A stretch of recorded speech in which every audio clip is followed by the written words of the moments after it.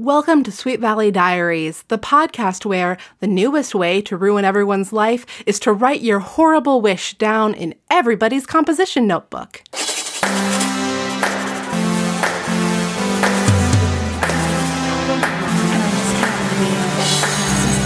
Book number 48, Slam Book Fever.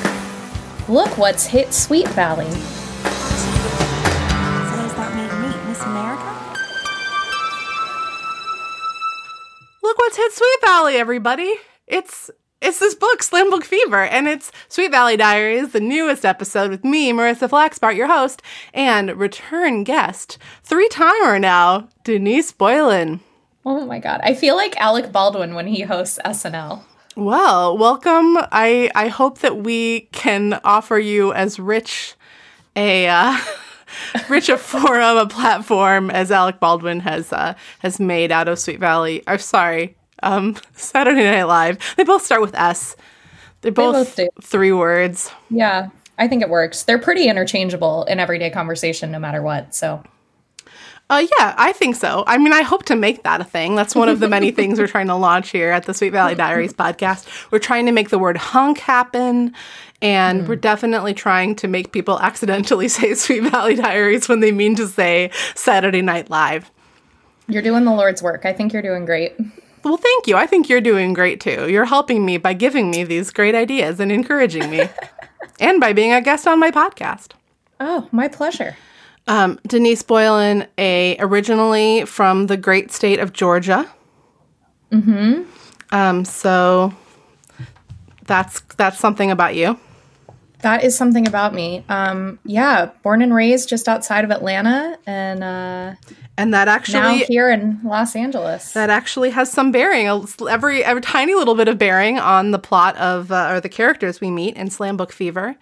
So I could not believe it. I also would like to say to everybody who cannot see me, as this is a podcast, that I have red hair, and this new guy is a redhead from Atlanta. I died. I loved it. Okay, so the new guy we're talking about, yes, and curly red hair, it even says in the book, which your hair is a little bit curly. Yeah, depends on the humidity, but, right, you know. Right. Maybe when you're in Atlanta, it's curly. Yeah, it's pretty curly. But it's funny that we should be talking about the character is a boy. His name is AJ Morgan, and he's an important new guy, and he's new to Sweet Valley. But the funny thing is that normally when I have people return to Sweet Valley Diaries, the podcast, it's because of a recurring character. And the cover of Slam Book Fever would have us believe that this is a book that is an Amy Sutton book, right? Mm-hmm. And you have been an Amy Sutton discusser in your last episode, at least, was about Amy Sutton's arrival on the scene. Correct. But I feel like it's a bit misleading. She's like heavy in the opening scene, and then we kind of lose track of her. Right. So on the cover of this book, we have Amy Sutton looking cute as can be, and she's got a composition notebook open. She's thinking really hard about what she wants to write in it. And right behind her, in just like a really jazzy sweater, like uncharacteristically colorful striped sweater for these covers, is Jessica Wakefield looking over her shoulder like, hey, what are you writing in there? She's like, are you writing something about me? Because I have a lot of opinions on what that should be. I mean, I was just assuming this is Amy Sutton. Yeah, I mean, I was actually going to ask how you could tell, but then I was like, she's done all of these books, so she probably knows who is who at this point. Who else would it be, though? It's not Lila Fowler. They all have blonde hair, so I'm like, I don't know. Yeah, it's not Lila. So the characters, it's not, the other major girls in this book are Lila Fowler, we've got Olivia Davidson. Those are like the main girls. I think it is, the blondness is actually not super common in these girls, not as common as you would think. But Amy's blonde. Or is one of the Wakefields holding the book and Amy cheering them on behind them? No. Maybe if you have face blindness, but anybody could see that the girl behind Amy Sutton is Jessica Wakefield. But no, so Amy Sutton comes into this book, guns blazing. She's got this, she's been in Sweet Valley for a few months now, and she's all hot to trot on this new idea from her old school called Slam Books. And she's really excited about what they are. And over the course of this book, which this book takes place over like a week?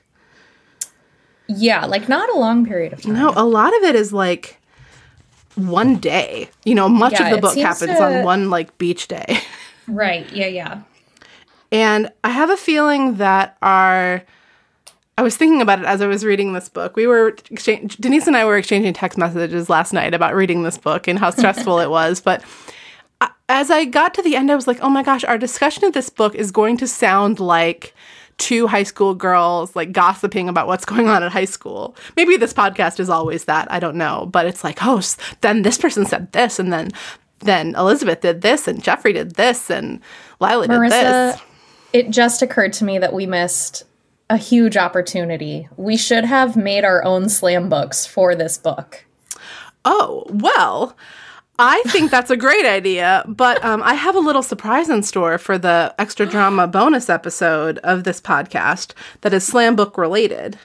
In fact, we can say a little bit more about our like slam book histories or whatever in the bonus episode maybe, but I am curious, do you have any personal experience with slam books?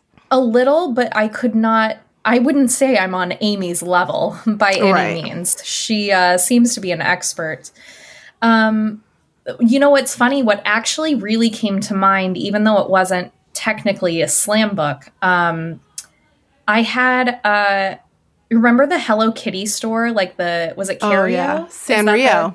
Sanrio, that's what oh my God. And they had all the different characters, and you could like go in and buy your merch based off like whichever character. Oh boy, do I! My Melody. That's my shit. My Melody. Oh, so good. And I can't remember which character my book was, but I had a book that the cover was like that puffy plastic, and on the inside it was basically like.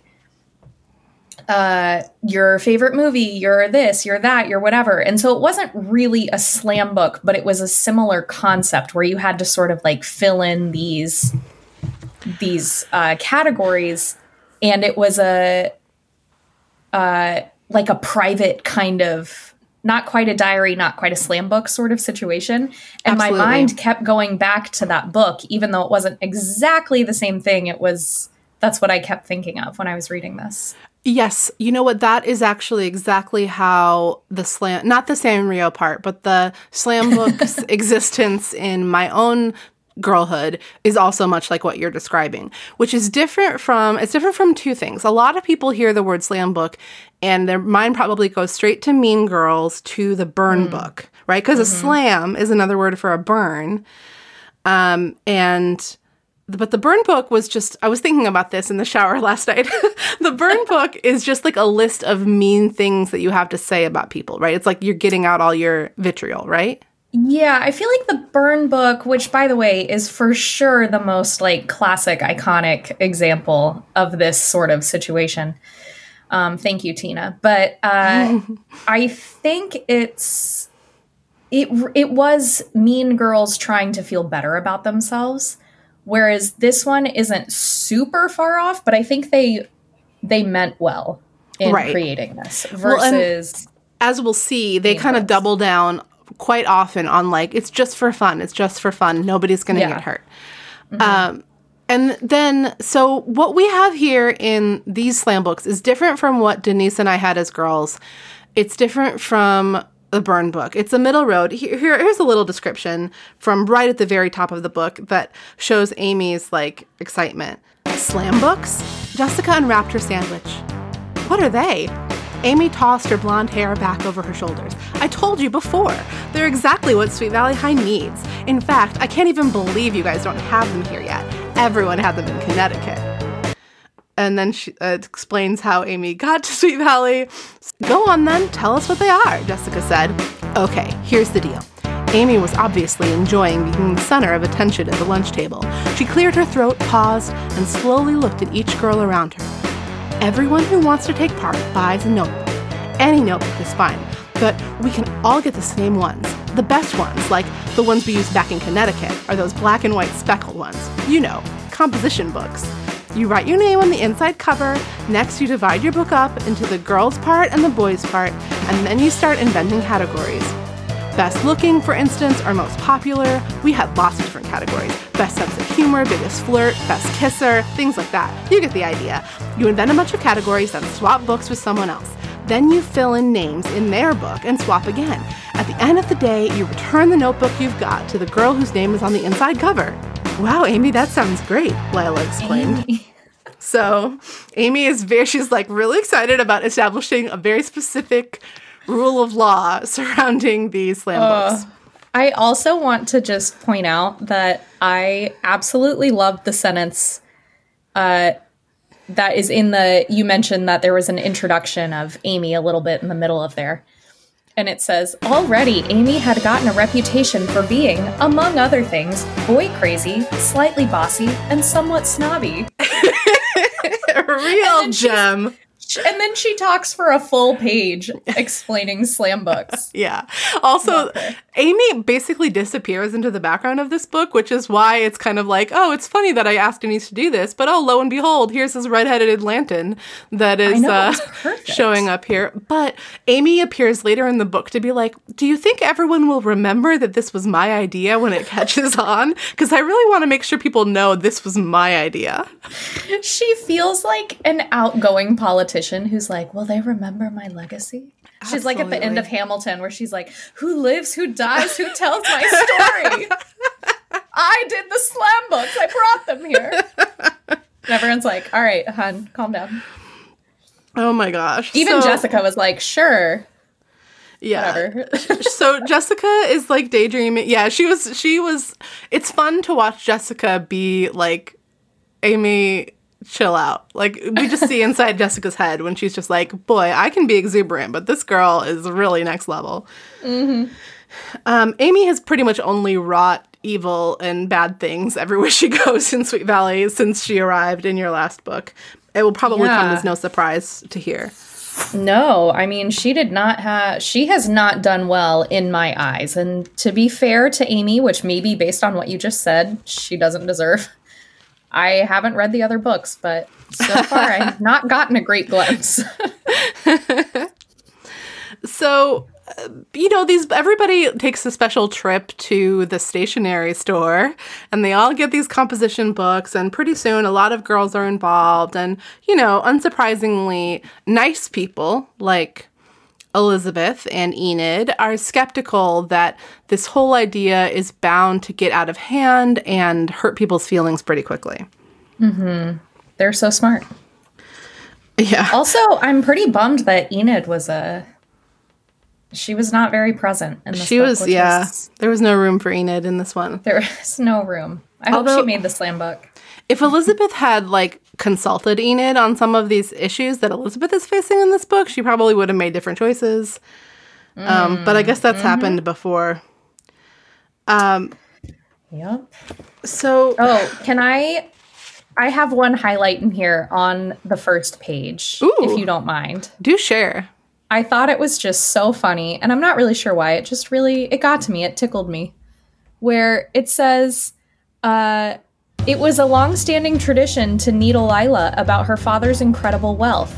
As the only daughter of a computer tycoon, Lila was used to what she called, quote, certain fineries. Apparently, special chicken, capitalized, wasn't one of them, exclamation point. I don't know why, but that sentence just really did it for me. I thought it was so great. As a joke. That was a genuinely funny joke in the beginning of the book. Because special chicken is what's they're eating in the cafeteria. So I thought that was a fun dry joke right at the top of the book. I loved it. It really set the tone, which I liked. So the first person who has her feelings hurt by the slam book, hilariously and bewilderingly, is Jessica Wakefield. And this was even before they started writing in it, isn't it? They were just spitballing, and she's like, what? Right, because everybody's saying that Jessica will be written down as being the most flirtatious. And Jessica's like, excuse me, I'm not a flirt. I'm not flirtatious. And everybody, every time she asserts this throughout the book, whoever she's talking to inevitably is like, ha ha ha ha. Wait, what? Yeah. Oh, I thought, wait, you're serious? You don't think you're a flirt, but what about your entire life philosophy of flirting all the time with any man? Oh my God. Also, what do you call wrapping boys around your finger? Like, is that not flirting? Because you have espoused that as a thing that you like to do on countless occasions.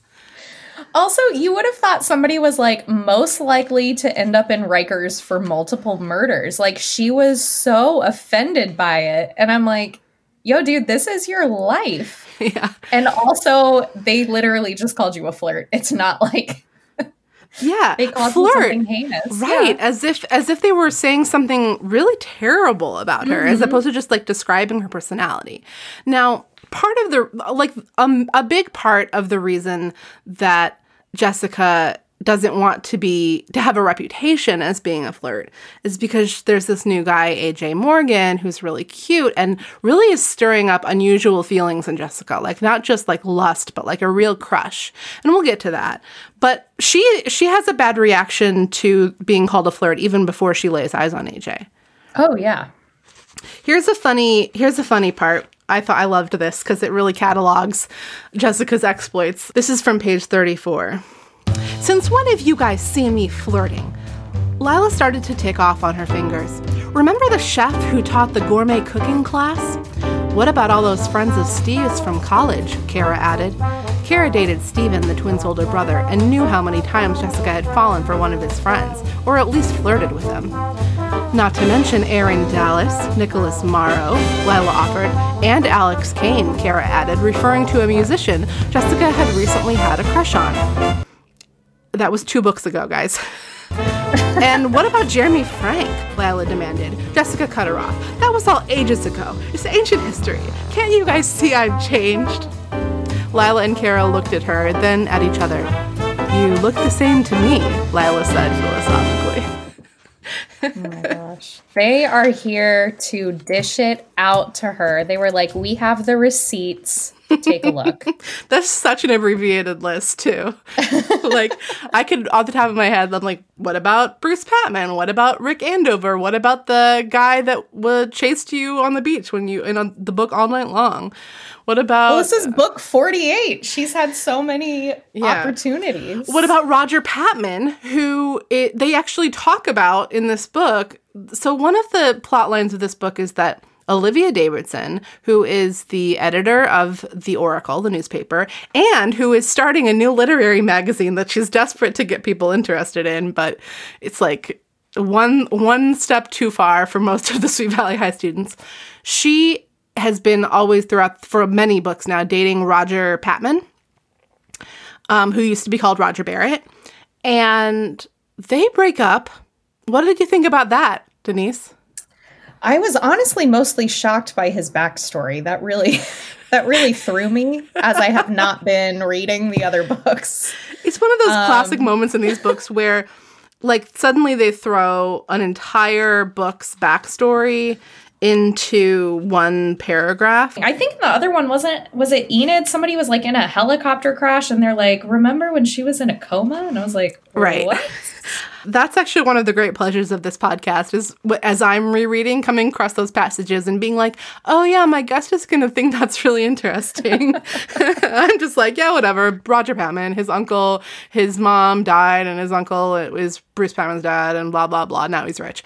But I thought it was so weird that this has not been planted in previous books, that Olivia and Roger are having problems. It's just like all of a sudden they break up because they keep on having arguments, and it's just like it happens early on in the book, and they just we don't even really know what happened.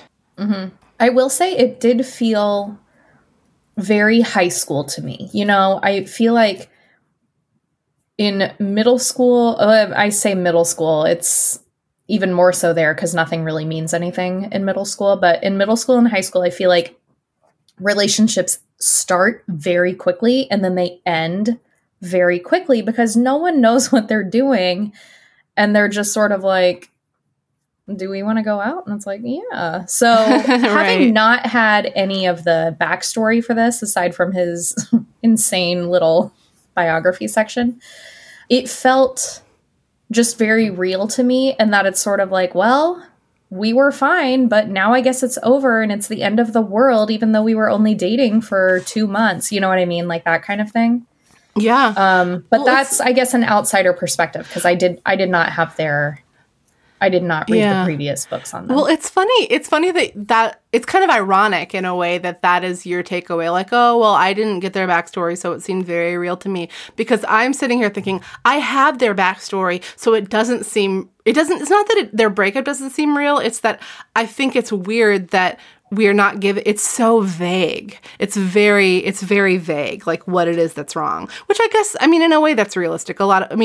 Couples in these books tend to break up for specific reasons, but in reality, it tends to be more of a general thing. And it's for Olivia and Roger, it's like they've been fighting more than they've been getting along, and it's bad for both of them. And there's a passage here where when they do break up on page 40, where Roger's picked her up, it says, "They said little as they drove through the winding streets toward her house.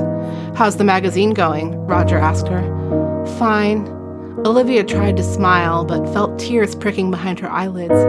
It was so painful making small talk with him when she loved him more than anyone in the world. But somehow things had just gone wrong between them. There was no denying it anymore." And then Roger breaks up with her. And then Roger breaks up with her. Also, am I correct in that we never see him again? He's just like gone. Yeah, he's gone for the rest of the... I mean, we'll see him again, Gladiators. Don't worry, Roger will be back. But yeah, for the rest of this book, he's a non-entity. Yeah. But we do learn that he is a person that Jessica flirted with. So just add him to the list. She's a flirt. I mean, I don't have to convince you, Gladiators. Even if you're one of the listeners that hasn't read these books and you have just been listening to me talk about these books with my friends for the past 48 episodes, you know that Jessica is a flirt. It's like a core facet of her personality. So it's like she has a dissociative disorder in this book. It's so weird. It is very disturbing.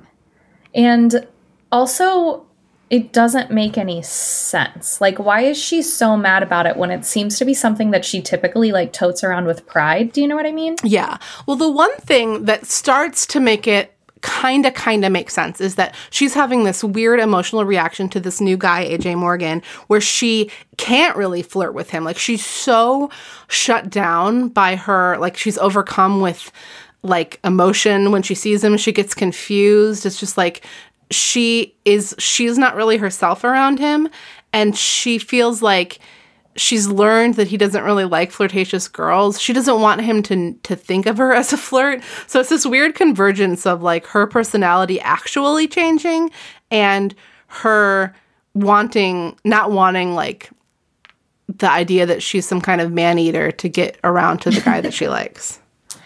Yeah, she, like, turns into a normal girl. She turns into one of us. Where she's like, oh, it's my crush, and I don't know what to say. Oh, Hi. yeah. It was so much fun to watch her, like, not be able to talk to him and not be able to think of anything to say. There's a scene where they're at a basketball game, and AJ Morgan is, like, a new center on the basketball team, and the cheerleaders are cheering, and Jessica keeps on fucking it up because she's, like, staring at him. And, like, the ball rolls toward her, and he's, like, running to get it, and they're all like, Jessica, get the ball. Like, give it back to him. And she thinks, what if our hands touch? I was getting major, like, High School Musical vibes from that scene. Yeah. I was just picturing, like, Zac Efron trotting up in his basketball uniform. There is a fantasy for you, listeners. Right? One can only wish. And you're the cheerleader, and the ball is rolling right toward you. And he's coming toward you. He's walking. He needs the ball, and you have it. And you're the only one that can give it to him. And you're too scared to do it. Oh, well, now you ruined the fantasy. All you have to do is pick up the ball and hand it to him and say, here you go. And then he'll wink at you, and then you'll know. Oh, my God. Then you know for sure. It's on, baby. Zac Efron, AJ Morgan guy. One and the same. I did also love all the scenes with his friends where they're, like, yo, she isn't usually like that. Yeah, so Like, they're all very confused, and AJ's just like, no one understands her like I do. And I'm like, I don't know. I think if people who have known her for a long time are telling you that's not how she normally is, you should listen. well, sometimes they're saying that about Elizabeth, which we'll have to get to that part of the story. We are not true. there yet. So one important detail to know is that Jeffrey is a photographer. Jeffrey French, Elizabeth Wakefield's boyfriend, is a photographer. He is going to help Olivia out with the literary magazine she's trying to start.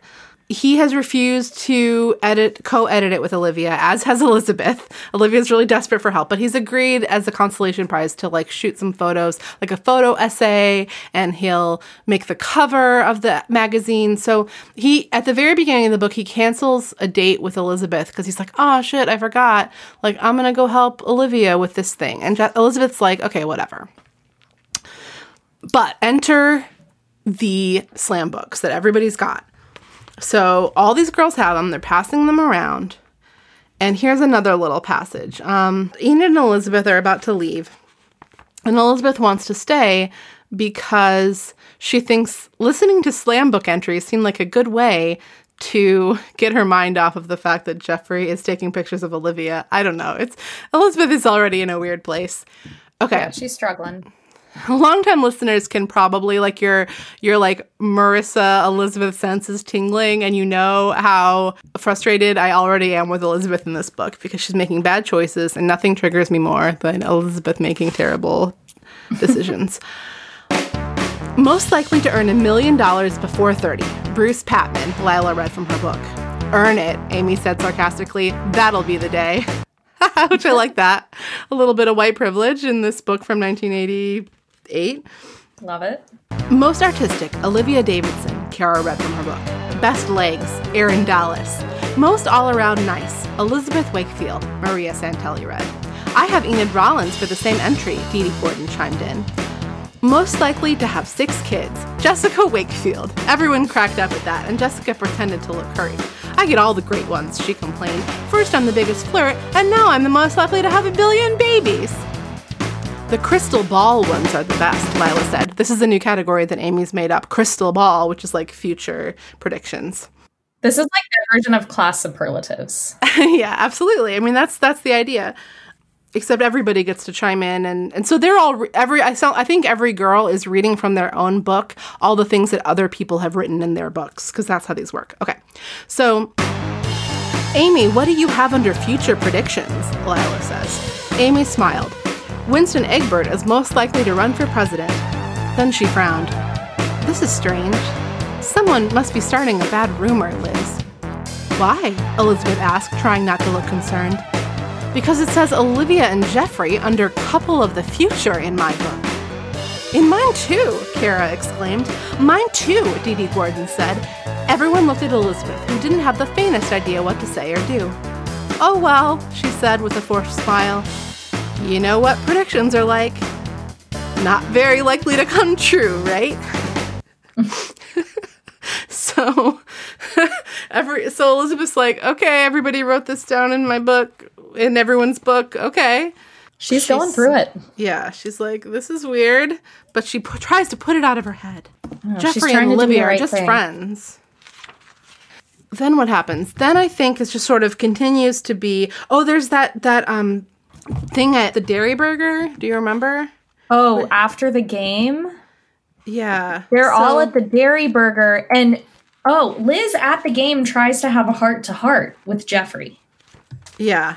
But it's clearly not the right time or place because everybody is cheering and everyone's super into this game because apparently Sweet Valley is killing the other team. And Jeffrey is typically like oblivious. Like, he doesn't get that Elizabeth is nervous. He's kind of like, oh yeah, whatever. Oh, ha, He's ha, your ha, average 16-year-old boy. They said that? Oh, that's weird. Okay, well, these books are pretty dumb. I don't really understand them. She's like worried about Olivia. And he said, well, I asked her to come tonight, but she's not here. So maybe she'll come to the Dairy Burger, and Elizabeth is like, yo, dude, I am trying to hang with you and have a serious discussion. Tries to use it as proof, like, I wouldn't have invited her tonight to be with the two of us if I had a crush on her. That would have been, and she's like, Elizabeth's like, yeah, I guess I follow your logic there. She's like, sure? Okay. So Elizabeth is like, she wanted like a refutation, like is that a word?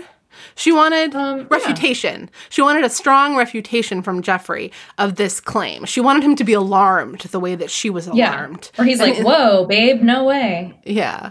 Oh my God, I would never. But instead he's like, what? They said what? All right, he's whatever. like, oh, she's coming to the Dairy Burger. Yeah. So at the Dairy Burger, this rumor about Olivia and Jeffrey comes up again. And a rumor somebody else has written in one of the books, Elizabeth Wakefield and A.J. Morgan, as a couple of the future.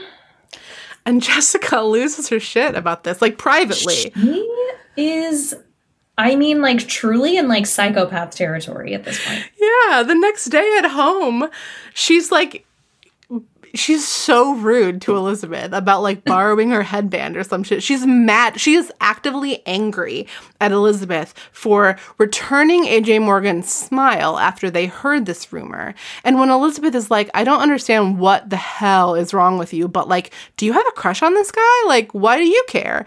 Jessica's like, no, I don't.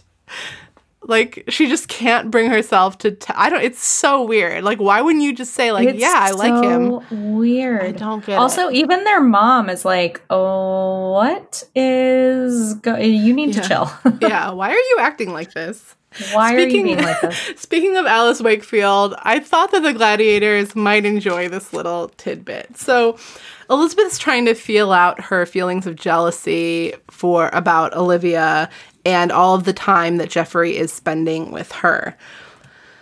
Oh, because Jeffrey has this really amazing sarcasm implied idea about the photo essay he's going to do that's about a girl. And, like, at the beginning, the girl's sad. And at the end, she's happy. And it's a series of photos. Isn't that a great idea? And, like, Olivia would be the best person to take pictures of because Elizabeth is too pretty. She's like always he's like, you're too sunny. Yeah. And when Elizabeth says that Olivia is pretty, he's like, I wouldn't describe her as pretty. She has an interesting face. So anyway, I'm like recalling every little detail of the book because they're fun. But, and this book has like no story. It's like all plot. It's all very dramatic. Like nothing moves anyone forward. It's just people spinning their wheels the whole time. Yeah, it's just intrigue. So Elizabeth has asked her mother about jealousy, and her mother's like, no, you know how your dad and I are. Like, we know that communication is important and trust is key to a relationship, but Elizabeth presses it. Mrs. Wakefield was thoughtful for a moment. You know, come to think of it, when your father first started working for the law firm where he is now, there was a young attorney named Annabelle, a British woman, very pretty, very smart, and I think very interested in Dad, Mrs. Wakefield mused. I wasn't exactly jealous, but I can distinctly remember feeling uncomfortable at the thought of her pursuing him. She smiled. I'd forgotten all about that. But yes, I suppose I was a little bit jealous. I'm picturing Annabelle the doll. I thought it was going to be... what's her name, like Marietta something. There's somebody in the first few books, Ned is working with this young partner. Her name is like Mariana. Oh, wait, Gladiators. I'm so sorry. I can't remember her name, but all the way back in book 1, there was a female lawyer who was working very closely with Ned, but that's not the one that Alice was jealous of. So this passage does not, it's not recalling anything that we know about from the history of the books, and I don't think it's going anywhere. It doesn't come back in this book, so it's just a little fun, just a little color for us. I kind of liked this because this also felt very real to me, where it's like, you know, we always kind of get this little like inkling of what's going on here. And even though it's not a real thing, it's sort of like, well, that's my husband or my partner or my boyfriend or my girlfriend or whoever. And I kind of liked this because it's like, I was intrigued by the situation, but I wasn't exactly jealous of her. And the most important thing you can do is fully trust the person you love. And I was like, wow, that's some good parenting over here. Yeah, for a change here. No, the story she tells is it's like healthy and relatable. But unfortunately, Elizabeth doesn't seem to hear it at all because the shit is about to hit the fan. Elizabeth gives up on trying to give Jeffrey the benefit of the doubt in like T-5, 4, 3. So she's supposed to go to the beach with him, and he calls her and says, hey, I'm running late. This photo shoot is taking longer than I planned, and I'll be there at 2, and he's not there at 2. He's not there at 2:15. The doorbell finally rings, and she's like, yay, Jeffrey. And it's not Jeffrey. It's Kara Walker. And Kara is looking really weird and awkward, and she's just like, Elizabeth, I don't know how to tell you this, but, like, if you saw Steve with another girl, like, you would tell me, right? Like, wouldn't you? Anyway, she says that she has seen Olivia and Jeffrey at a rest stop somewhere. And they were holding each other. They were in each other's arms. And here's Elizabeth's reaction. Elizabeth felt the color drain from her face. Are you sure? She asked faintly. Kara nodded. You know I wouldn't say anything otherwise. No, it was definitely them. And they were definitely holding each other. Elizabeth took a deep breath. Don't jump to conclusions, she told herself. Maybe there's a perfectly rational explanation for this. She told herself sanely. Okay. But then her anger got the better of her, and she couldn't stand it anymore. Suddenly, everything seemed to add up. Jeffrey spending so much time working on the magazine, Jeffrey choosing Olivia to be his model for the photo essay, Olivia and Roger breaking up. Elizabeth was sick and tired of defending Jeffrey, trying to make up excuses for him. What explanation could there possibly be? Jeffrey was in love with Olivia, that was all there was to it. And she wasn't going to sit here and wait for him to come over and tell her so himself. No way. And it goes on like, Elizabeth felt hot tears spill down her cheeks. She couldn't believe it. How could Jeffrey do something like this to her? The thought of him holding Olivia, kissing her, made her completely sick. She felt like such a fool trying to convince herself to trust Jeffrey when all the signals had pointed to this. Well, Elizabeth wasn't going to let herself be stepped on. She loved Jeffrey, but if it was over, it was over. And she wasn't going to beg him to come back. In fact, quite the opposite. Elizabeth pulled herself up to her full height. She wasn't going to let anyone know her heart was breaking. Not Jeffrey, not anyone. And she certainly wasn't going to sit at home and mope. I don't know what this says about me, but I was like, you go, girl. I was like, you stop waiting around for him and you go to the fucking beach. Meanwhile, this is the point in time when I like throw the book down and I'm like, Denise, I hate all of these characters. I was so, because you're not, I mean, yes, not sitting around and moping, like going to the beach without him, it's all great. It's just the way that she goes from there must be a reasonable explanation to they were making out. He loves her. It's all a conspiracy. She's like, I refuse to sit in his car after they were clearly making love in it. Right. But she goes like full the other direction. They go to the beach together and she decides I will say, I did not support what came later. I will not support that. But the AJ flirting? Yeah, like she really goes hard. And I understand, you know, like needing to kind of break out and do something different than your usual. But I was like, she's literally just trying to make Jeffrey jealous, but Jeffrey's not even there to see. It's weird. It's weird. Yeah. I did support her being like, I'm done. I will not make excuses. I'm going to the beach. And then when she got to the beach, I was like, ooh, honey. Yeah. Okay. Well, because like at about 4:00 or so, Jeffrey and Olivia show up to the beach, and Elizabeth is clearly pissed, and Olivia's like, I told you she was going to be mad. And Jeffrey's like, I can explain, but Elizabeth she doesn't want to hear it. She's off having AJ buy her a hot dog. Mm-hmm. Which Jessica is not about. Jessica is livid. She's like, if Elizabeth ends up dating AJ Morgan, I will never speak to her again. Literally. Jess. That's like a quote from the book. But okay, so the beach scene takes up a lot of this book. And one very key detail is that Lila Fowler that's the Lila I mean, not some other Lila. When Elizabeth explains what Kara saw and how she's feeling about Jeffrey, Lila is like, oh no, Elizabeth, you must be mistaken. Like, I'm sure there's a rational explanation. And when Jeffrey and Olivia show up and Elizabeth is just like off gallivanting with AJ, Lila's like, Jeffrey, I'm sure she'll understand. You just need a go-between. Like, I'll go and tell her what happened. Tell her you need to talk. And Lila adds, like, I'll bet you, I will make a bet with you that I'm going to convince her to forgive you. And you know what? If I can't convince her, I am going to take you to dinner. At the nice French restaurant. Yeah, I'm trying to find it in the book. Chez Victoire?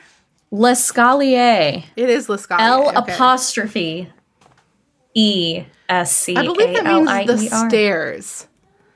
L'Escalier. I hope the restaurant is just like one escalator. So she loses, and she has to take Jeffrey de L'Escalier. And she has to. Elizabeth is, she doesn't talk to Jeffrey all weekend. Like, she locks herself in. Oh, she goes out on a date with AJ. She goes to the movies with him. Oh, yeah, that's right. And Jessica's just sitting in a room fuming.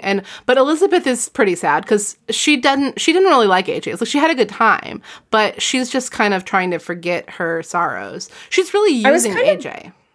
She really is. And I was kind of bummed, although I understand plot-wise because it's not a major arc for Elizabeth just because she is just trying to actively get back at Jeffrey.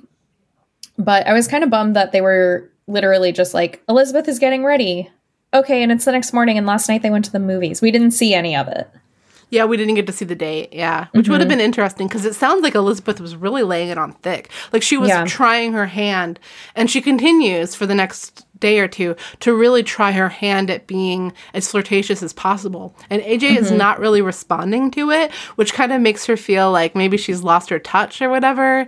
Not that she really ever had that much of a flirtatious touch, but I mean, Elizabeth has her moments with her boyfriends. Like, she puts her arms around Jeffrey at one point in this book, and it's just like, I just want to spend a little more time with you. You know, she's like, there's a weird moment too where he says something to her like, oh, you always support my crazy ideas. And she says, well, I happen to be one of those crazy ideas, which really rubbed me the wrong way. Because I was just like, Elizabeth, you know you're not just a figment of your boyfriend's imagination, right? She's so safe. Also, in the beginning of the book, didn't Jessica describe the two of them as like the most boring couple ever? Yeah, because someone writes them down under best couple. And and Jessica sees it in the book that she's writing in. She's like, ugh, I don't think so. She's like, ugh, whatever. So all of this is just so wild to me because I'm like, what? Well, and everybody's in love, you know? Just like Olivia was in love with Roger more than anybody in the world. Like, Jeffrey and Elizabeth are in love. So it's so fickle. Elizabeth, you know, Jeffrey calls all weekend and Elizabeth doesn't take his calls. And finally it's Monday. It's another one of these classic fast forwarding through the weekend scenes. It's just another manic Monday. And suddenly now Elizabeth is more ready than ever to talk to Jeffrey. She just wants to clear the air. And Jeffrey is such a dumb shit. What does he do? Do you remember what he does? Elizabeth says, let's talk over lunch. I really want to clear the air with you. Oh, yes. And Jeffrey's like, oh my God, Liz, you're not going to believe this. But I told Olivia I would help her with the magazine at lunch. And Jessica's like, Jeffrey. Okay, well, I see that I'm not your priority. Olivia is, so fuck you, go to hell. And she goes off to try to flirt with AJ again. And at this point, I actually don't blame her anymore because it's such a bad move on Jeffrey's part. So bad. Jeffrey, get it together, read the room. Like, look, buddy, I appreciate... Like, I swear Yeah. to God I wasn't making out with her, but I am not going to have this Yeah. relationship-defining conversation with you because I have to go. Right. And work Gladiators, we skipped over the explanation of what was happening between Jeffrey and Olivia when he was like holding her, and it's that she had something in her eye. It sounds like a lie. And he was looking for it. It does But not it's not sound... a lie. But it sounds like a lie.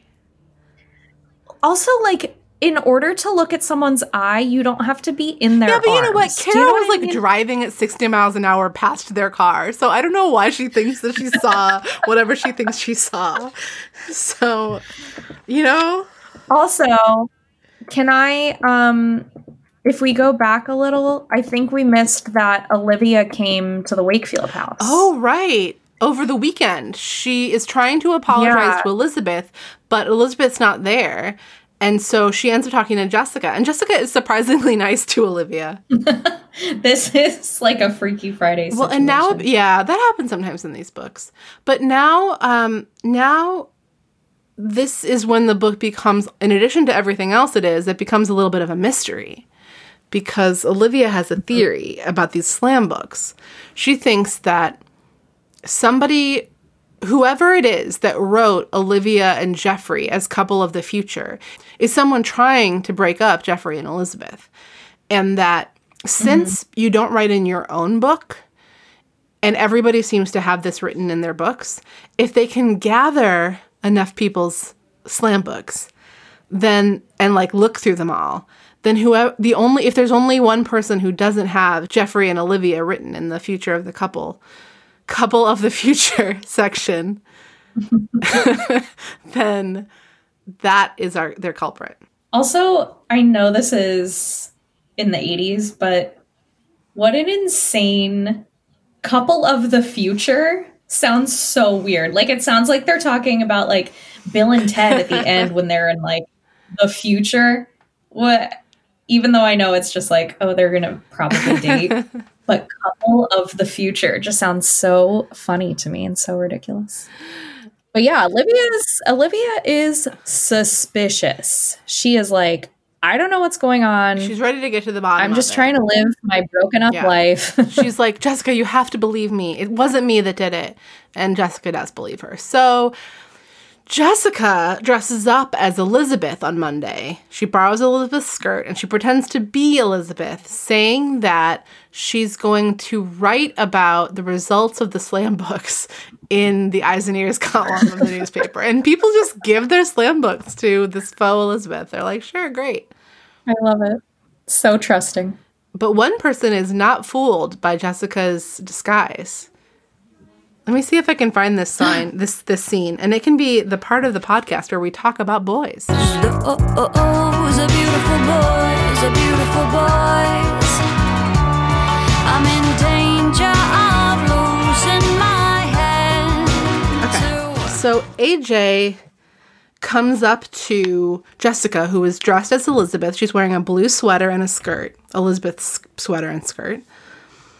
And AJ says, it's about time we talked. I've been doing a lot of thinking and I just can't keep quiet anymore. I've been thinking about you.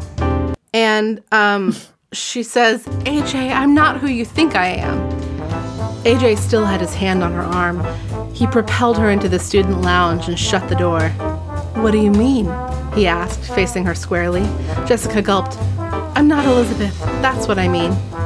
I see. AJ crossed his arms. And why do you think I thought you were Elizabeth? I'm so embarrassed to do a fake Southern accent in front of you, Denise. You're If he's from True Atlanta, he probably doesn't have a thick one. like so you don't. Anyway, but he turns out that he doesn't think she's Elizabeth. He saw Elizabeth earlier in the day, and she was wearing a pink sweater, and like so he knows she's Jessica. Jessica's heart was pounding so hard she thought she was going to faint. She's excited. It seems like he has a crush on her, not on Liz. Or he's interested. AJ asserts that, he doesn't understand how anyone could have put Jessica down as the biggest flirt in the slam books because she's so shy compared to Elizabeth. And it says, and that's why I like you. I like girls who are a little bit on the shy side. It may be old-fashioned of me, but I like to be the one who chases the girl, not the other way around. Jessica stared at him. If anyone else had said that, she would have burst out laughing. But since it was AJ, and since she was madly in love with him, she looked demure and nodded sweetly. Oh, I agree with you. Totally, she said. I hate it when girls chase guys. Ugh. Selling us out, Jessica. And then Anyway. the next sentence, AJ says, "You're the kind of girl who really likes to listen to a guy. You're not aggressive. You're sweet, gentle, the sort of girl I can completely trust." AJ, shut the fuck up. I will kill you. Okay, so Jessica's in love. AJ is an old-fashioned fella. And Jessica and Olivia have uncovered something. Gladiators, can you guess? You have all the clues. Can you guess who it is that maybe wrote down Olivia Davidson and Jeffrey French in Couple of the Future in the Crystal Ball section of everybody's slam books except her own? Call in now and text 333. Yeah. We have an email address. You can email me at sweetvalleydiaries@me.com if you've guessed it, but I will not be checking that email address before the end of this recording. And in fact, you will not be hearing this recording until it's finished recording and edited. Yeah, it was Lila. It was Lila all along. Okay, here's what I keep trying to say, but I'm like, we're not there yet. Maybe this is because we got it from Jessica's point of view, and I feel like she always sort of feels this way about Elizabeth and her beaux, if you will. But she's like, they're the most boring couple in the world. And I'm like, why is Lila after this dude if he's boring as hell? Like, yeah. What does she get from this? I don't know. I found it very baffling. Well, if you are a longtime listener of Sweet Valley Diaries, or if you read along with the series, you may recall, although even I had forgotten at this point, that when Jeffrey first moved to Sweet Valley, Lila was after Jeffrey then. It was like between Lila and Elizabeth. But everybody, yeah, Okay. so... And I think that the only reason Jessica thinks that Elizabeth and Jeffrey are a boring couple is because they are going steady. It's like they're like an old married couple. Exactly. It's like there's no intrigue. There's no drama. Like I don't know why you would want that in your relationship, but Jessica does. So, but now I'm like, but don't worry, he's not the biggest flirt. There's lots of intrigue and drama in this book, though. So if anything, Jessica should be thanking Lila for spicing up Elizabeth and Jeffrey's relationship. She is getting her fair share. So, they tell Elizabeth what happened. Elizabeth realizes that she's just a real dumbass, and she writes this cute little note to Jeffrey where she says, Elizabeth Wakefield Slam Book. 1. Most sorry, Elizabeth Wakefield. 2. Most eager to make up, Elizabeth Wakefield. 3. Feeling like the biggest jerk, Elizabeth Wakefield. 4. Jumping to the most ridiculous conclusions, Elizabeth Wakefield. 5. Most in love with her boyfriend, Elizabeth Wakefield. 6. Most willing to talk about what she did wrong and why, Elizabeth Wakefield. 7. Most likely to be waiting for you when you get out of the lab, Elizabeth Wakefield. I think that's so cute. So cute that I'm laughing, and I was going to stop reading it after like 2, but I was like, no. Gladiators need to hear. They're all so good. I like the 2-parter of most willing to talk about what she did wrong and why. Yeah. This is reminding me that Elizabeth, is a writer. And something that a lot of guest readers have asked me about, and I have wondered about myself over the course of the podcast, is why is Elizabeth the eyes and ears column editor when this is this gossip column and Elizabeth is not a gossip? And this book actually addresses that a little bit. Elizabeth is like, I can't just write unsubstantiated rumors in my column. You have to be, people send me things all the time to post, and I have to be judicious about what I include. She says that when she's talking about why the slam books are dangerous, because like a rumor could get started, which is of course exactly what happens. You think she'd see it coming, but I thought that was some interesting insight. Elizabeth is saying like, you need to have a steady hand at the wheel of this gossip column section, or else it'll create havoc. Right. Like, even though it's a gossip column, she's still a journalist. You know, she's still going to do her due diligence. So, I mean, the last couple chapters of this book are kind of just setting up the next book, which is basically Jessica is head over heels with AJ. She finally reveals to Elizabeth that she had a crush on him all along. And Elizabeth is like, why didn't you just tell me that, idiot? But she's also somewhat concerned because she sees how AJ has fallen in love with a version of Jessica that is not very much like Jessica. Mm-hmm. And Jessica's asking her, she's like, what do I need to read? Because he likes poetry. Yeah. And she's like, here's this book. And she's like, ew, I'm not going to read this. Oh my gosh. I was sort of like, I need to read the next book because I need to see AJ be like, oh, ew. You don't just do whatever I tell you, and you don't just like all the things that I like. Well, one thing that's kind of strange little nuance to Jessica in this book is that she is not actually, for most of this book, trying to change her personality to impress AJ. It's that her crush on AJ changes how she behaves. She behaves differently around him. She's not doing it on purpose. But as soon as we get to the, like, denouement of the book and, like, setting up the next one, yeah, Jessica is already trying to, like, bend over backwards to form herself into the kind of girl she thinks AJ will like. They go together to the literary magazine, like, release party where there are 12 people drinking soda in Mr. Collins' classroom. And Olivia's like, since when do you like literary magazines? And Jessica's like, shut the fuck up and follow She's my told lead. AJ that she's writing a children's story, and Elizabeth is like, you're doing what now? What a weird lie. But I especially love when Jessica... Hey, boys and girls, this is how to become the code captain of the cheerleaders. Yeah, I especially like it when Jessica asks Elizabeth if Emily Dickinson or John Keats are any good. She's like, those are some poets I've heard of. Are they any good? And Elizabeth is just dumbfounded. She's like, I think you gotta read the poems and decide yourself who you like. I don't know. What do you think the odds are that Jessica makes Elizabeth go on a date with AJ to discuss poetry? Yeah, she's like, we're the blue sweater. He thinks that's mine. Yeah. Oh my goodness, Denise. Well, believe it or not, Gladiators, that's the whole book. That's what happens in this book. And I'm wondering, Denise, if it's hard to answer this question, but we always try to answer it on this podcast. Do you think of yourself now as more of an Elizabeth or more of a Jessica? Or someone else? It's a tough question. I feel like it's tough for this book because Elizabeth sucks and Jessica's being weird.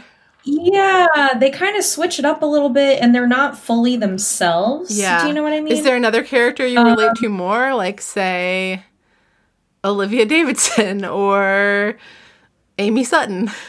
Yeah. I am always an Amy Sutton. Just kidding. I feel like on a typical day, I'm a little bit of both twins. I feel like I have the energy and the outgoingness and the social life of Jessica without like the bad judgment. Yeah. You're like a mature Jessica. Yes. Yeah. But I don't know. I feel like Olivia kind of got the shit end of the stick on this one. And while I haven't been in that exact situation before, I do sort of feel like I could appreciate what she was going through. And with her being like, oh my God, I like thought I was hanging out with a friend and I swear I did not mean to hurt our friendship. I feel like that's something that people always go through, whether if it's over a boy or whether it's over something else. I feel like there's always something in your high school life where you're like, oh my God, I've alienated my friend and I didn't mean to, like that wasn't my intention. Right. And I appreciated how she was open about it and was willing to find what the problem, the source of the problem. She was willing to get in there and figure it out. And so I kind of liked that about Olivia. Yeah, definitely. So whether or not I'm her, I don't know, but I think she's who I was most drawn to. She definitely comports herself the best because she doesn't do anything wrong. Like, she's not privy to Jeffrey's plans with Elizabeth.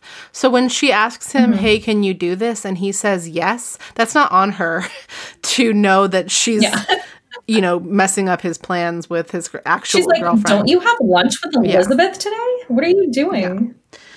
I like Olivia a lot. What else do we do on this podcast? Well, I think that's it. We can talk more. I'm excited to talk more in Extra Drama about the slam book idea and about a special little slam book that a certain gladiator sent me in the mail.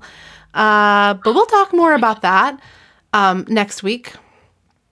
And in the meantime, Denise, do you have anything you want to plug? I just emptied my compost, and there was some usable soil in there. So congratulations! I wish I had a compost. Thanks.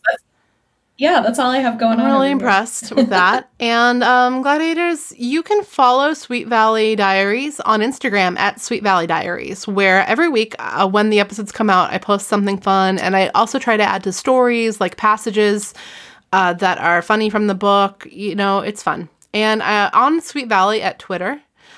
On Twitter at Sweet Valley.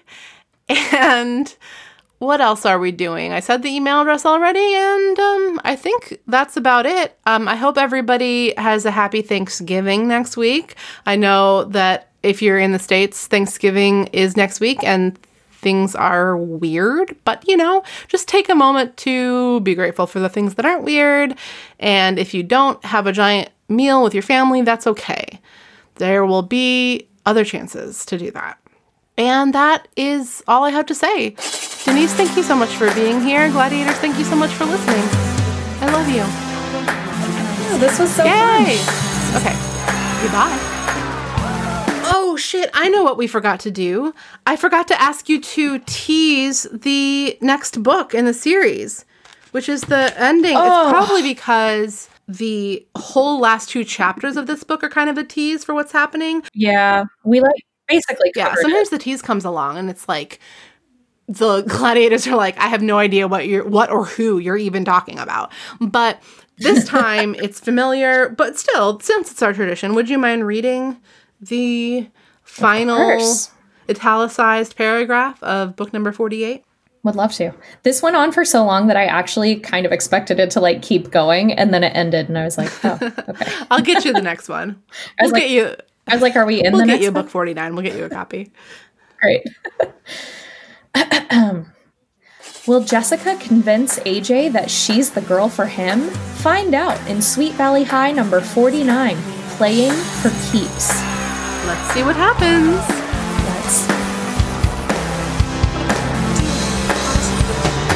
So does that make me Miss America?